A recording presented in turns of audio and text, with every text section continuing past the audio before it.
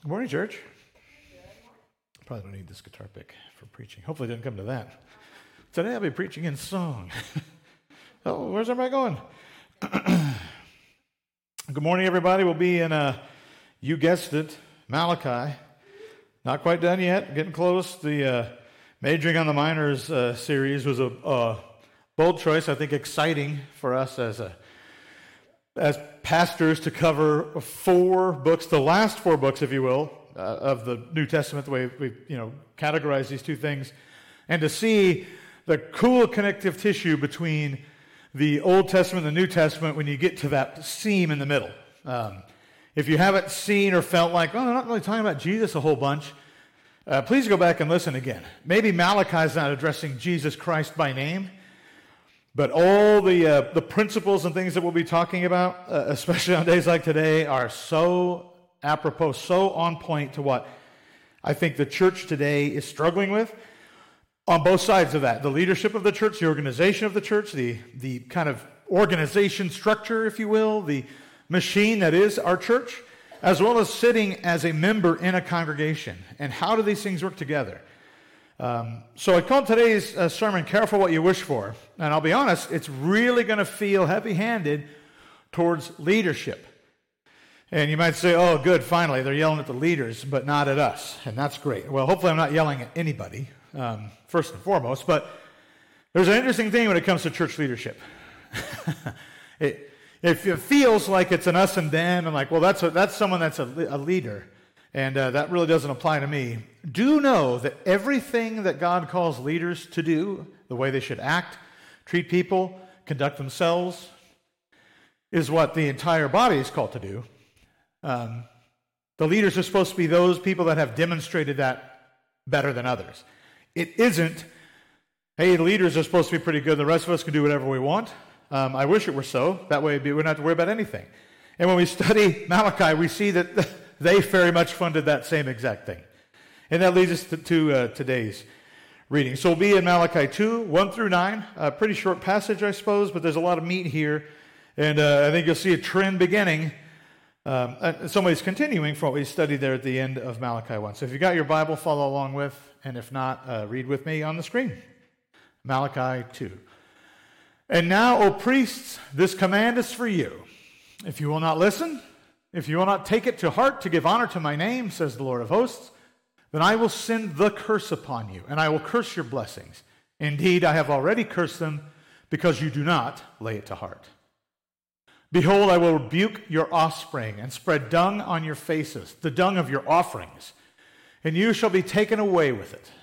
So shall you know that I have sent this command to you, that my covenant with Levi may stand, says the Lord of hosts. My covenant with him was one of life and peace, and I gave them to him. It was a covenant of fear, and he feared me. He stood in awe of my name. True instruction was in his mouth, and no wrong was found on his lips. He walked with me in peace and uprightness, and he turned many from iniquity. For the lips of a priest should guard knowledge, and people should seek instruction from his mouth, for he is the messenger of the Lord of hosts. But you have turned aside from the way. You have caused many to stumble by your instruction. You have corrupted the covenant of Levi, says the Lord of hosts. And so I make you despised and abased before all the people, inasmuch as you do not keep my ways, but show partiality in your instruction. Let's pray. Lord, when we study these passages, it's tempting to, on the one hand, ignore them. Say, oh, they don't apply to us. We don't live in these times. We're under a new covenant. We've been forgiven. While that's all true, the truth of the Scripture, speaking here specifically to the condition of their hearts, still applies a great deal to us, Lord. The other side of that, Lord, is that this is not just a Scripture that is designed for us to align with us 100% and say it's speaking directly to me, and I know exactly what it means, and I'm going to change my life accordingly, or so on and so forth. This was prophesied by you, Lord, through Malachi to a specific place, and we should learn from it, Lord. Whether we sit in a position of leadership, we sit under leaders, help us to take a passage like this and understand the depths of what you expect from us and how we should compare and contrast that with what we desire especially if what we desire doesn't seem to be trending towards you, Lord. Help us correct that today. It's in your son's name I pray. Amen. So careful what you wish for. We'll start off here with knowing is not doing. I want to be very clear. Chapter 1, the first half especially, was God explaining what he wanted. Here's the idea of worship. Here's what I'd like you to do. Here's the protocol I've laid down. This is all very clear. I want you to know, church, if you feel that God is ambiguous in what he wants from you, I've got some good news in that he is not. Now, making arbitrary, I say arbitrary, I'm not trying to sound flippant here, that there are big decisions in life that maybe aren't perfectly clear. We pray about that, we consult other people, we use the resources that God has given us for those, but when it comes down to brass tacks of what God wants from us, it's very clear what he wants from us. He's made it very clear. We're supposed to put God in a place of absolute authority in our lives, revere him and worship him. Have no other gods before him, no other idols. Care for one another better than we care for ourselves. These are very clear things. It's no different here. What God's asked of the people and the priesthood in Malachi's time. The Israelites and their leaders know what to do. They've been told the truth. They understand this. They can probably recite it.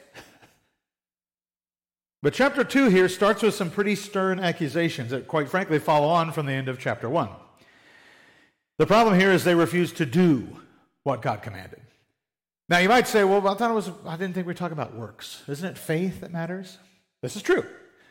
This is true. What God's not addressing here are people that like, hey, in order to be saved, you better do this stuff.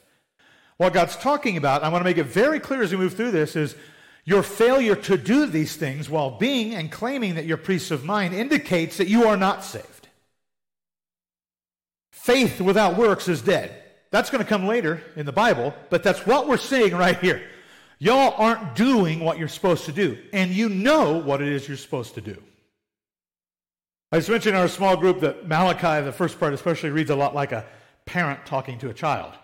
It's going to continue some today. As I'm preaching this, I sound like I'm, you know better. I heard a lot of these phrases growing up all the time. I taught you better than that. You know better than that. I'm ashamed of that. Why are you doing that? I'm not mad. I'm just disappointed. God's going a little further than that. I never once had my parents say, I'm going to rub dung on your face if you do that again.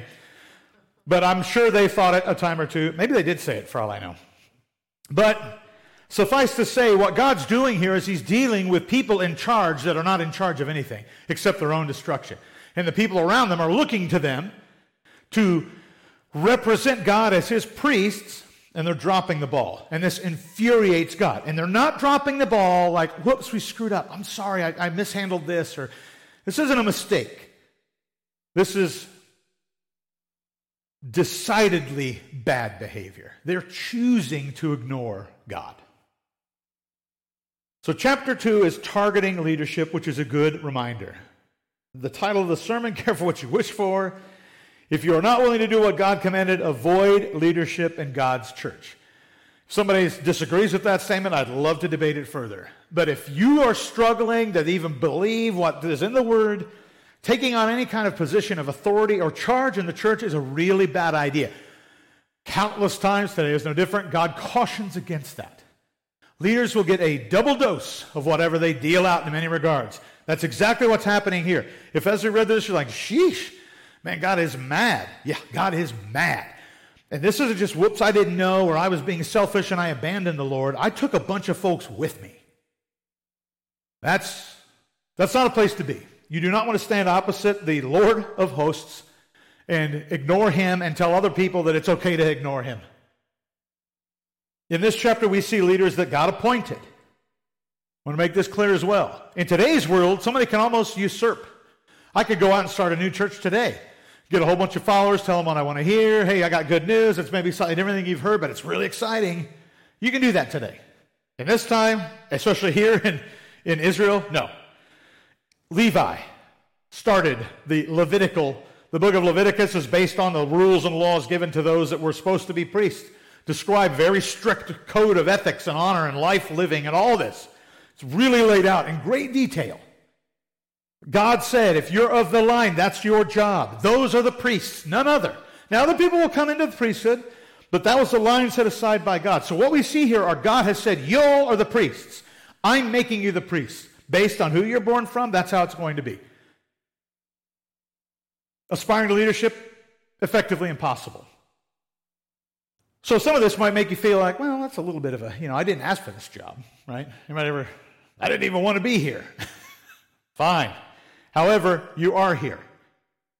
If you are serving in God's church, if you're a part of the kingdom, and you're in the middle of something, and you're like, I don't even want to be here.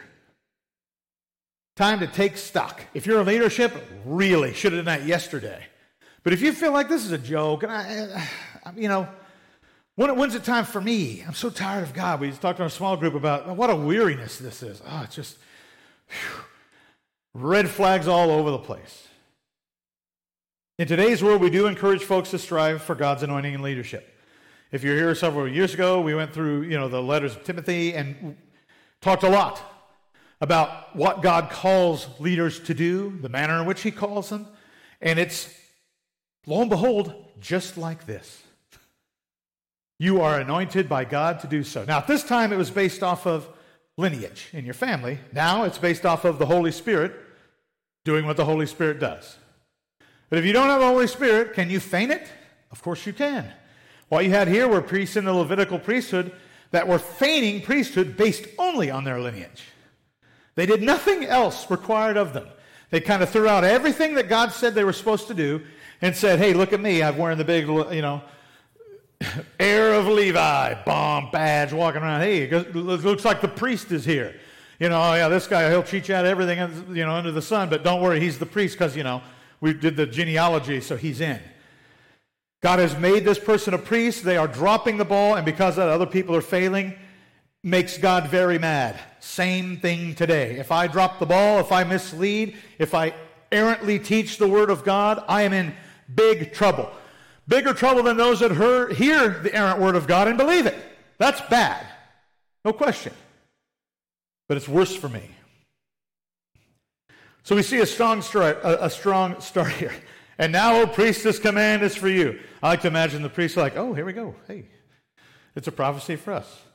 So imagine them perking up. And then imagine their faces as he continues to prophesy. And it just keeps coming. One after another after another. Clearly, God has had enough. You'll notice how the ifs quickly become senses because God already knows. It's the same notion, right? If you do this and if you do this, then I'll do this. Now, since you're not going to do that, well, wait a minute, I'll do it. It's interesting because God knows that they're not going to obey. God's not up there waiting to see what they're going to do. We talk about this all the time. God is sovereign. He's outside of our timeline. He is all-knowing. He has seen everything unfold. He knows history, present, and future. It's all at his disposal. He knows no matter what happens, they're not going to obey. He's telling them, if you would wise up, you'll be okay. But you won't. I've been spoken to like this, and it's infuriating, especially when it's true. Anybody ever talk to you that way? Well, if you just get here on time, we wouldn't have this problem, but you won't. Oh, yes, I will. Do you? No, probably not. Because they were right. They've been watching you for a while. They know you pretty well, especially when I hear this from people that care deeply for me, parents, close friends, my wife. If we should be on time one time, we could get up a little early, but you don't. Oh, I will. I won't. I say I will because I don't like being told that you know what I'm going to do.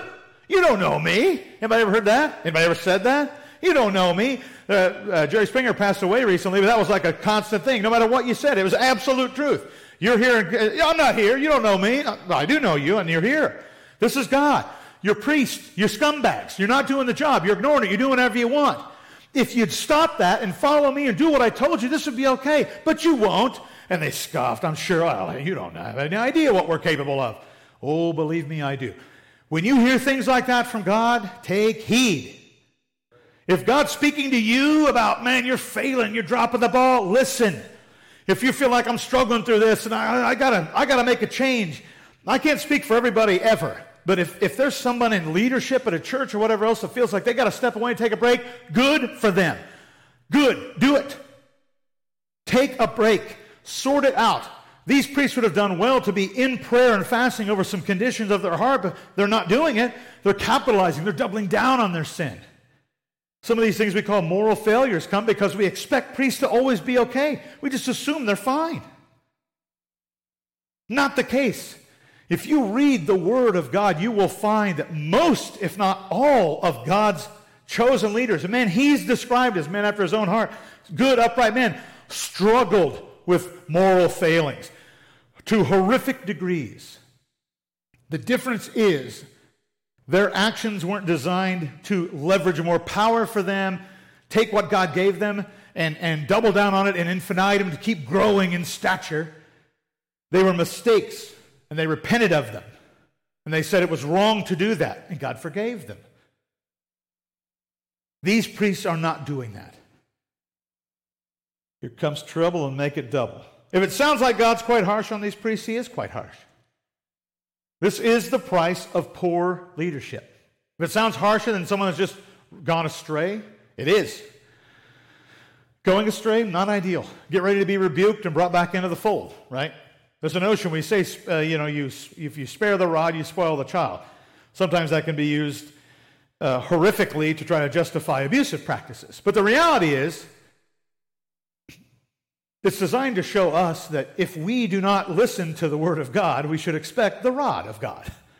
The rod of God will get your attention. Has anyone ever been switched? My grandmother had a horse crop. If the horse crop came out, you were in big trouble. The horse crop hurt. A little leather loop at the end of a stick, but it felt like it could inject acid into your skin. That stopped whatever was going on, even for a short amount of time. Yeah, you got your attention. The rod works. We ought not force the hand of God to grab the rod. We don't want that. God's not saying, hey, guess what? I'm going to beat everybody into submission. But if you are His and you won't listen, get ready for the rod. Here, their offspring will be rebuked and humiliated. God's passing this down. You've led my people astray, now I'm going to lead your people astray. I'm dealing to you what you're dealing to me. This command is part of the covenant that God made with Levi. Covenant with Levi? The Levitical covenant isn't spoken about very much. You saw, which is really great, by the way. You might think that, I spoke about that. We didn't. But there's a lot of pretty big, let's call them marquee or, preeminent covenants in the Old Testament we talk about. Levitical covenant is not one. It's more of maybe a covenant in passing. But it's spoken about here. God's telling them the covenant that He made. That covenant did establish a priesthood.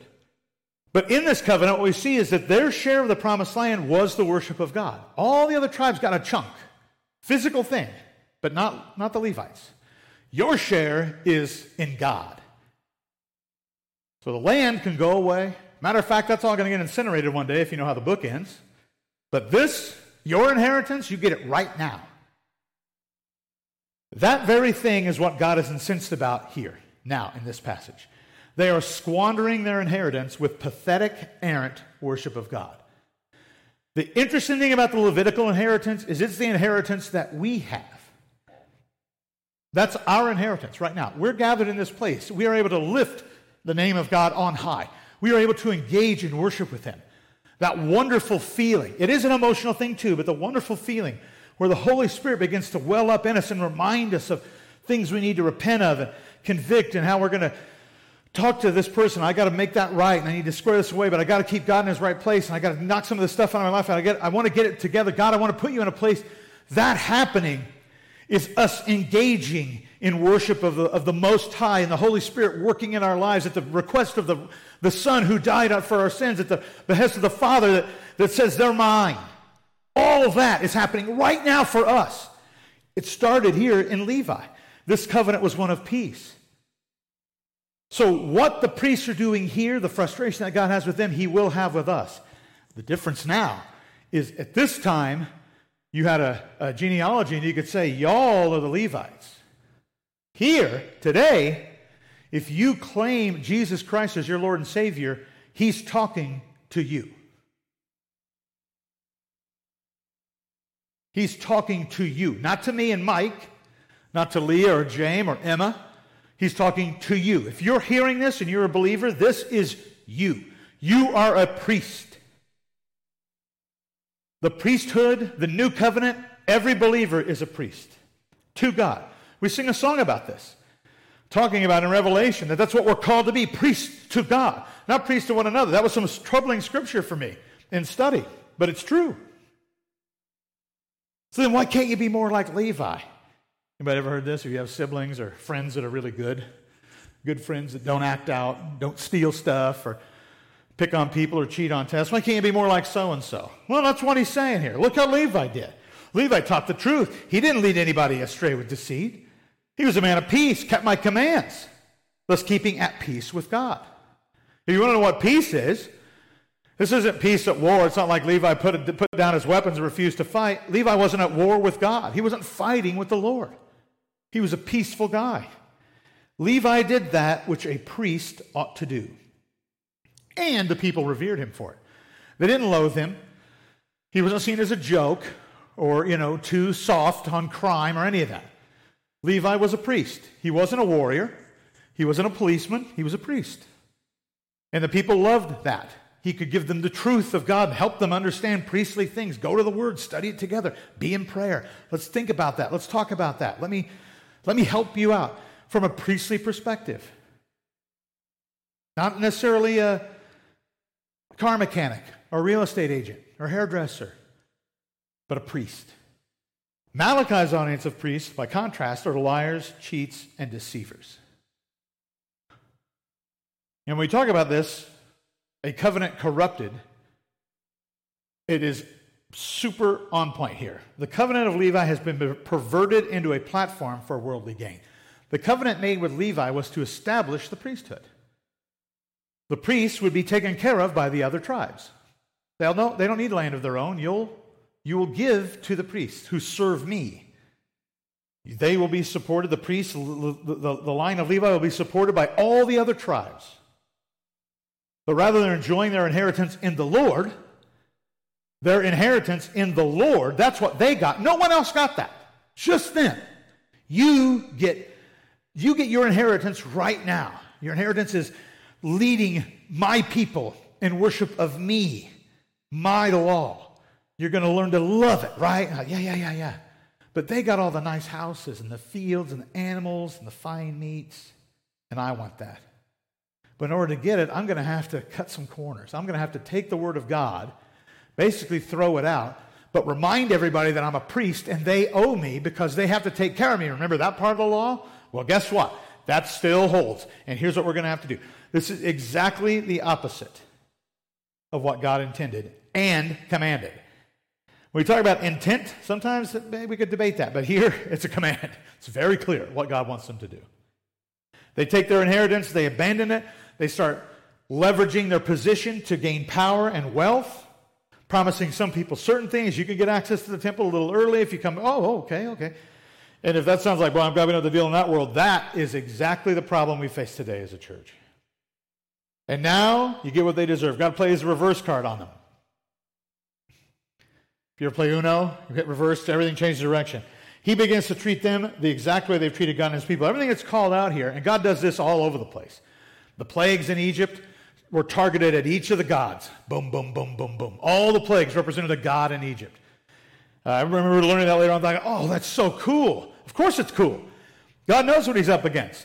They're claiming their gods are so powerful. Powerful like what? What, you got the frog god? Boom, how about 1,000,000 frogs? Where's your frog god now? Well, you got the God in charge of health, boom, river's blood. Fix it. No, you can't, right? Because there's no other gods but me.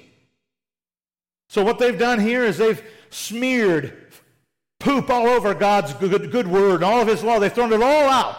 They've ruined everything. They've sullied it all. Sick animals, dead animals, stolen animals.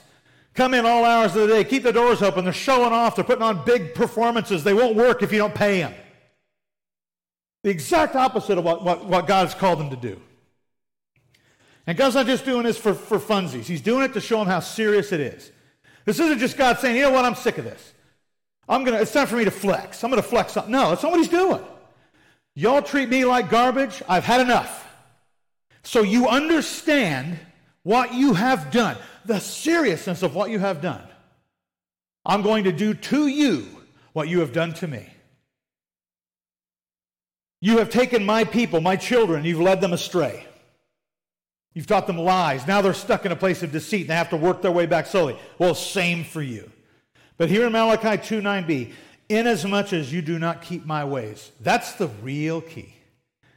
This isn't God's rolled the dice and decided it's fallen on you. No, y'all failed me with intent. You chose to do these terrible things. And inasmuch as you do not keep my ways, then it's coming right back at you. So, points to ponder. Number one, do what God commands. There's a famous scene, to me it's famous, in Ghostbusters, where they're up at the end of the movie, if you've never seen it, spoiler alert, they're fighting the God thing from another dimension or whatever it is, and the thing appears and says, "Are you a god?" And one of the guys says, "No," and then die, and shocks them. And one of the guys looks at the dude that answered and said, "If someone asks if you're a god, you say yes." Like, big mistake. That's what I'm thinking of as I wrote this. If God commands you to do something, you say yes. If not, don't be surprised if you get rebuked. If you ignore God, be prepared for rebuke. Well, I wasn't ready. Well, you should have been. Well, I didn't know what God commanded you. Well, there's a book filled with that. Got questions? We may not have answers, but we'll do our honest best. So step one, do what God commands. That's on you. I don't know what God commands. Fix that. Who's God? Fix that. What do you mean by do? Fix that. Let's fix it. You can talk about that stuff, but do what God commands. But if you don't, be prepared for rebuke. Rebuke is a nice word that churches use. I think hardly anybody uses rebuke anymore other than the church. But rebuke is a wide range of things, all the way from over here, sweetie, to dung to the face, down you go, curse to your siblings and offspring. Careful. You don't want rebuke. If you do what God commands, no need for rebuke. But if you don't, be prepared for rebuke. If you lead others to ignore God, be prepared for even more rebuke. And finally, know that we have a priest better than Levi that can restore us. God's talking about a Levitical covenant here because there is no Messianic covenant fulfilled yet. We know how the story ends. So, unlike these folks that were assigned priesthood and really had no way around if that or otherwise, it's different for us. Know that if these first three are troublesome, there is a way home. Number one, do what God commands. I'm probably not getting a lot of pushback here. I don't think anyone's going to scowl their head. No, not me. I don't think we have to do what God commands. No, of course we all would say, well, yes, absolutely. Should we do what God commands? Yes. Okay. But in order to do what God commands, you need to know what God commands. This does not mean doing what the pastor, elder, committee chair, etc. commands. It's God who matters, not me or Mike. Now, you might, now wait a minute. In 1 Timothy, it says overseer. That's true. Yes. God has called us and appointed us to this. But if we begin to divert away from the Word of God, ignore us all the way through and through. And I would ask you to please engage us about this. Don't just walk off. If there's a problem, we want to know. I believe both of us feel strongly that our desire is to do what God commands, even in leadership. And that may not be perfect every time. I'll be the first to admit that there's a lot that I don't know and would like to know.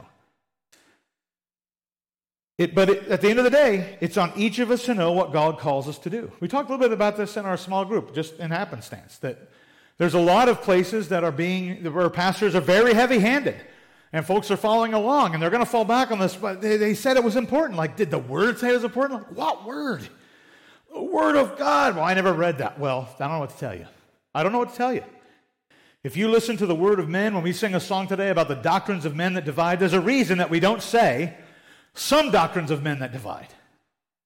I challenge you to find a doctrine of man that doesn't divide. Good luck.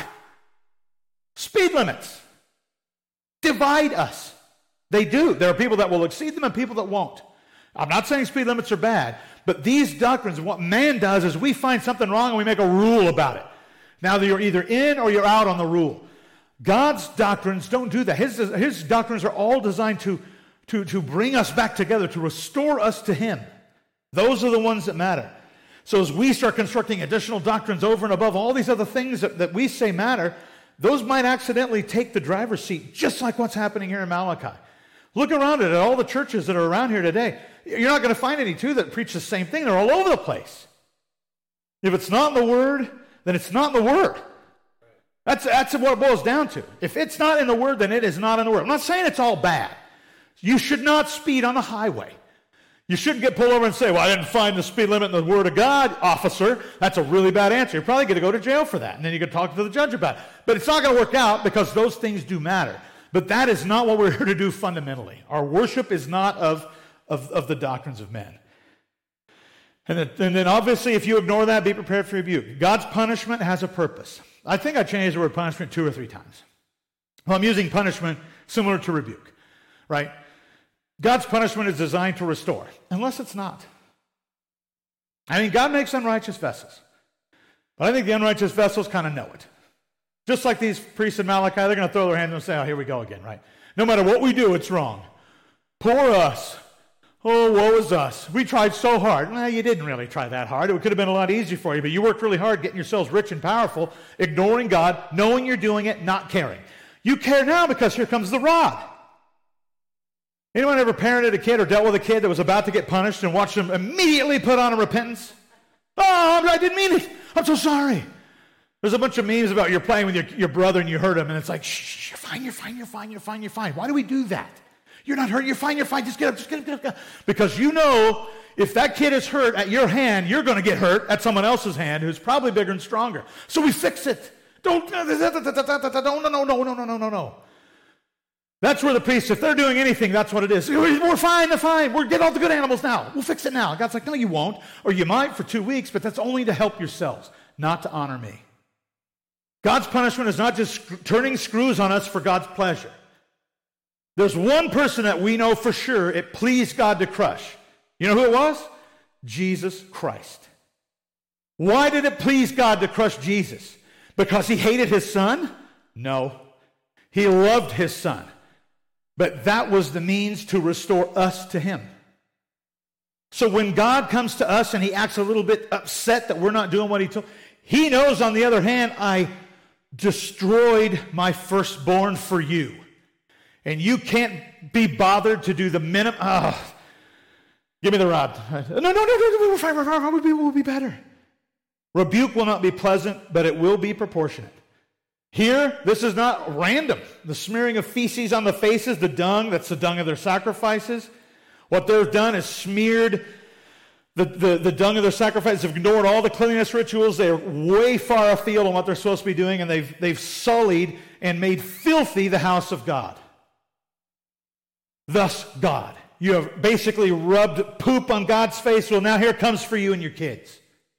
I can't believe you do that to me. Likewise. God's rebuke is intended to restore us to right standing with him. This is not the plan we should pursue. This is not the plan. This evolves, if you will, in the New Testament as stop sinning so you can get mercy. Grace. Knock that off. We don't need additional grace by sinning. Let's just not sin. Then we don't need that. At this time, it's stop sinning because I told you to. Well, that didn't work. So how about I give you grace? Guess what? That doesn't work either. Why? Because our hearts are idol factories. All we do is pursue away from God. We need the Holy Spirit to regenerate and fix us every day. That is what the rebuke of God is intended to do. It may not be pleasant, it will be proportionate, and its intent is to restore us to right standing with him. We're supposed to come to ourselves. I don't want to do this any longer. If you lead others to ignore God, be prepared for even more rebuke. Careful what you wish for. A lot of people want to be in charge. They want to run for office in their church. They want to stand up and be revered and treated with reverence and awe. The great elder, the statesman, the pastor, the leader of the church, and this, that, and the other. If you desire power and fame of leadership but little else, watch out. Don't believe me? Read the Bible. Lots of people do this, and it never ends well for them. God is furious as false teachers lead people astray. If your desire is power and fame, that's where they are here, it'll show. They'll be subtly teaching everybody else the same thing. It's a competition. You're trying to outgive one another. We'll put a gold star on the wall. Whoever gave the best sacrifices gets the place of honor. Oh. Guess what happens? More sacrifices. Today's sacrifice is sponsored by Bob the Blacksmith. Oh, congratulations. Thanks, Bob. Oh, I got my name up there as well as another sponsorship. No one has any time for God or his teaching because we're too busy building a world that we think is great, helping other people, leading them into this machine of getting famous and being well-known and regarded. There's a number of people, you won't hear very much about them, great teachers that got famous and had to just walk away from all of it and strive away from it. If you know the name Paul Washer, he has some really interesting interviews where they want to bring him out and they want to take him to all these places. He's had an impact in so many people's lives. John Piper. Why don't you see John Piper doing all these things? Why isn't he famous? Well, he doesn't want to be. Has no interest in that. I'll do what I do. As long as I can align it with the work of God, great. But what I have to be very cautious of is it affecting my ministry or my walk. If I get too caught up in that, then it'll take over, and I don't want that. I don't desire the power and fame, but if you get to a place where you get a little taste of that, you may find that you do desire that. And if you think that the world around you doesn't want to watch a church completely implode as a pastor or leaders or the congregation begins to seek things other than God, feeling good about it, then you're wrong, because that's exactly what the world wants. It's what the enemy's all about. He wants to take us and keep diverting us away from God, a little bit at a time, but never staying on track. Make this appealing over here, and what about that over there? I know when it comes to things like false teachers, you're going to look around and say, man, how come, where's the rebuke right now? There may not be a rebuke now, but know that judgment is coming. No one's going to get by God on this. I mention all the time, but he's not shuffling papers like you do. Who, what? Who's Joel Osteen? I didn't hear about that. Wait a minute, what false teacher? Well, hold on. Prosperity gospel? Oh, no. Hold on, I haven't been able to get to my rebuke. That's not God. This is all well in hand. Judgment's coming. But the last part here is know that we have a priest better than Levi who can restore. Now, this is the good news. As we go through this, and you feel like, oh man, what's the point? What's the hope? I've seen a million corrupt churches. I've left churches because of corruption. I don't think this is going to get any better. I don't disagree. But unlike Levi, unlike me and Mike, there is a perfect priest. That's Jesus Christ. He never let anybody down, never led anybody astray, never taught a false thing in any. There's zero. There's no error in what Christ did. He not only kept the commands that God had given all of man, but he overcame death. Levi was a man of peace. This is God's own word here, but Jesus is the Prince of Peace. Levi was a man of peace, but Jesus is the Prince of Peace. If there's peace, Jesus is in charge of it. It's not too late to repent and believe in the gospel. If there's anything that you hear today out of this entire message, be that. Please. It is not too late to repent and believe in the gospel. The wrath and curse of God was borne in full by Christ. Everything we're looking at here, these are all shadows of things to come. You made mistakes, priests. You've made huge mistakes. You're far from me. You don't want to come home, so be it. Then I'll cast you far from myself, and you're going to revel in that. But Christ took care of all that.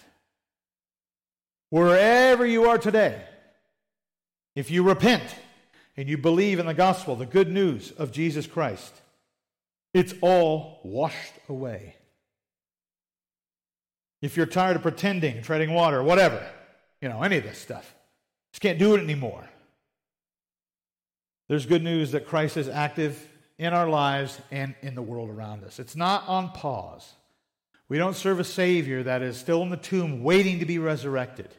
He's alive at the right hand of the Father, interceding for us, commanding angels. I mean, it's real and it's life-changing.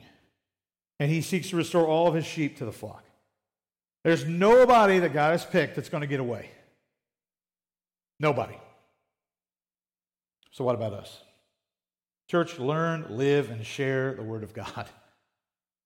They can talk all day about behaving right, doing good things, and this and that and the other, and tricks and tips and tricks of being a better Christian, and that's fine. But if it's not in the Word of God, it's not that important. And if you're not doing what you ought to, it's not too late to turn that around. If you're hearing the words today, now we're talking about right out of Romans. There's grace, another day, another breath. There's a chance. more time to spend with God, more time to square it up, to knock off the things that are separating us from Him and separating us from one another. If you're taking advantage of people in the name of God, stop right now. Can't urge it strongly enough. If you decide to step away from a congregation because of this and they give you some grief, call Mike and I, and we'll get on the phone and say, hey, we're the one that told them to do it. Churches don't need poor leaders. And leaders that have put a wedge between themselves and God, or have gotten themselves in a place where they feel like they can't come back. And by leaders, I mean anybody in the church. If you know anybody that you're talking to and I've painted a bad picture, I've done it wrong, repent. That first bullet, the second bullet, still apply. And finally, if you're just tired of being tired, have I got a Savior for you? If you just can't do it anymore. If you've tried every trick under the sun and I just cannot stay, I can't do it. It's too much. Jesus Christ can fix that. Let's pray. Heavenly Father, we thank you so much for the time today. Thank you for the Word. Thank you for the challenges that are in the Word. I thank you for a double-edged sword that cuts right to at least for me, Lord, cuts right to the heart. I know there's things I have to do better. There's things I got to repent of, and I got to make sure that my eyes are on you. Not on me, not on my family or friends or my church or fame or prosperity or any of that, Lord. We stay focused on you. We do what we've been called to do, and you will take care of the rest. You'll take care of us. We talked in our small group that we know that you are for us, so who could be against us? But what does it mean to have you for us, Lord? And I'm quite sure that in our heart of hearts, what we want is we want to be closer to you. If there's something in our lives that's drawing us away from you, that's not you being for us. That's us being for us and not for you. So, Lord, as we sing this song of invitation, meditation, Lord, I pray that we say these words, we sing these words, we mean these words. We're tired of trying to do it ourselves. We're tired of the mess that our heart has become. We know if we're left to our own devices that we're going to screw it all up, Lord. We need you so badly. Thank you for the promise of eternal life. Thank you for the sacrifice of your sons and your sons, and I pray. Amen.